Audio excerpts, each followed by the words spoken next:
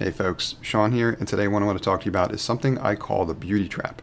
And that's where people prioritize the design of their product over the function of their product. Now, why I consider this to be a trap is because if you make your product look great, that can actually motivate people to gravitate towards it, as in they'll start using it because it looks great, it's attractive. But ultimately, a lot of people might stop using it because your product isn't providing them with the kind of value that they need. And that could be misleading in the beginning because if people are using your product but ultimately stop using your product, or worse, if you're not paying close attention to how consistently people are using your product, you might not know that ultimately it's not performing all that well. Even though people are using it, they're not getting value out of it, and that's what really matters. So that's why we always prioritize the function over the aesthetic. But that can be misleading in the beginning. Let me talk about this in a little bit more detail and compare the two and also share an example. Now, in the beginning, what I actually recommend people do, especially with early stage products, is almost focus on not making the product look great. That sounds weird, but let me explain. As in, not prioritize the design, but instead prioritize the function. The reason why I recommend this is because prioritizing the design can be tricky and can enable you to fall into what I call this beauty trap. As in, if people are gravitating to your product for the wrong reasons, that's actually going to be misleading for you, cause trouble further down the road. We see this strategy leveraged successfully in other industries. For example, some logo design or web design companies will present early stage designs, but do so in grayscale or not add photos so that they can make it easier for their customers to focus on basically the function that they've created first, the type of experience that they're going for.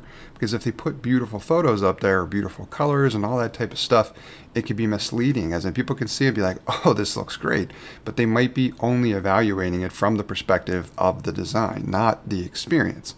And ultimately what matters most is the experience.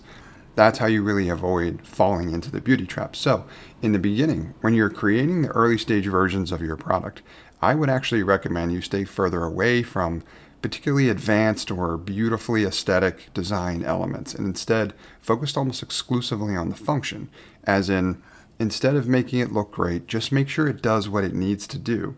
And it's okay if it's rough around the edges. In fact, in the beginning, I would almost recommend that you make it that way on purpose. Why? Because if your customers are willing to jump through extra hoops to use your product, even if it doesn't look great, that means a whole lot for the longevity of your product and ultimately how successful it can become, because that means your customers are willing to put up with a little bit more trouble now because that pain that they need solved by your product is that important for them, giving you really good long-term indicators that your product can reach really great success at scale as you are trying to figure out product market fit. So if you remove the design elements in the beginning, that can prevent you from falling into the beauty trap. It also enables you to be able to ship a product faster because you don't need to worry about it looking great. You just need to make sure it does what it needs to do in terms of whatever painful problem your customer has, they need solved. Make sure that the function for your product ultimately solves that problem, and it's okay for it to be a little rough around the edges, especially in the beginning, because again, we don't want it to be misleading and we don't want people using it for the wrong reasons. We want them to have to jump through an extra hoop if they need to in order to get that problem solved and be able to measure whether or not they're actually doing that. If they do, that's a really good long-term indicator. Now, let me share you an example of a really successful product that has, in my opinion, really never looked great, giving you a little bit more confidence that a strategy like this could be successful. And the site that I'm going to use as my example, which I'm also going to pick on but complement at the same time, is Craigslist. If you're unfamiliar, it's one of the most successful e-commerce websites out there to date. And I'm going to share with you some performance statistics for the site as well too to back up my claim. But if you've ever seen Craigslist or used it before, there's not a whole lot going on. It's pretty basic. In fact, it almost looks like to me a site that was designed and built in the 1990s. But the site still looks like that today, I promise you that. But it's very easy to use, and for its target market customers, it solves their problem very effectively. I've used it many times myself. If you need to sell anything to anyone and relatively quickly without needing to jump through a whole lot of hoops in order to get that listing online so that you can get down to business relatively quickly, Craigslist is undoubtedly your site. So let's talk a little bit more about the performance statistics and success that Craigslist has had so I can prove to you through the numbers that they really haven't needed a very beautiful design and really highly prioritized aesthetic in order to achieve this level of success.